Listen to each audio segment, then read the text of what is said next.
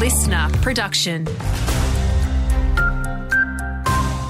Hey there, Saskia Channing here with the latest. Close to a quarter of paramedics are planning on leaving the front line in the next 6 months as a long-running pay dispute drags on.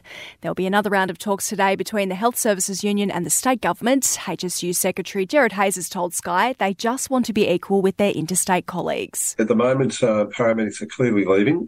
When you can get 20% more in Queensland, and Queensland are also offering a $20,000 bonus just to come there, it's really tough.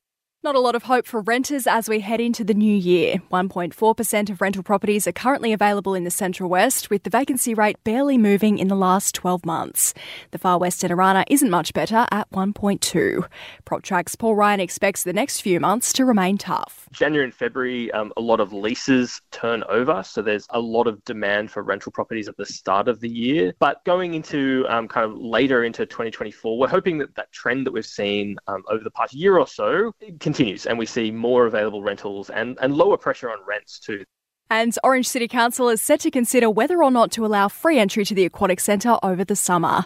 Councillor Jeff Whitten says he and the Mayor are putting up a notice of motion. We had a discussion the other night, especially around this time of the year where it's Christmas time and the weather's quite warm.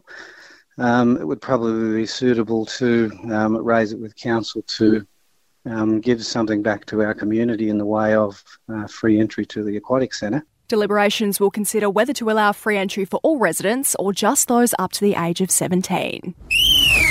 Having a look at sport, the Sydney Sixers are 2 from 2 in the Big Bash after a 6-wicket win over the Hurricanes. An unbeaten 60 from Cowra's Daniel Hughes, who only regained his place with Steve Smith on Test duty, led the successful chase of 136 with 4 balls to spare. Those small little totals can be tricky, but it was only ever 7.5 and over, so it was just no panic, just hit the gaps. There's some strange pockets out there. That's Hughes on 7 there.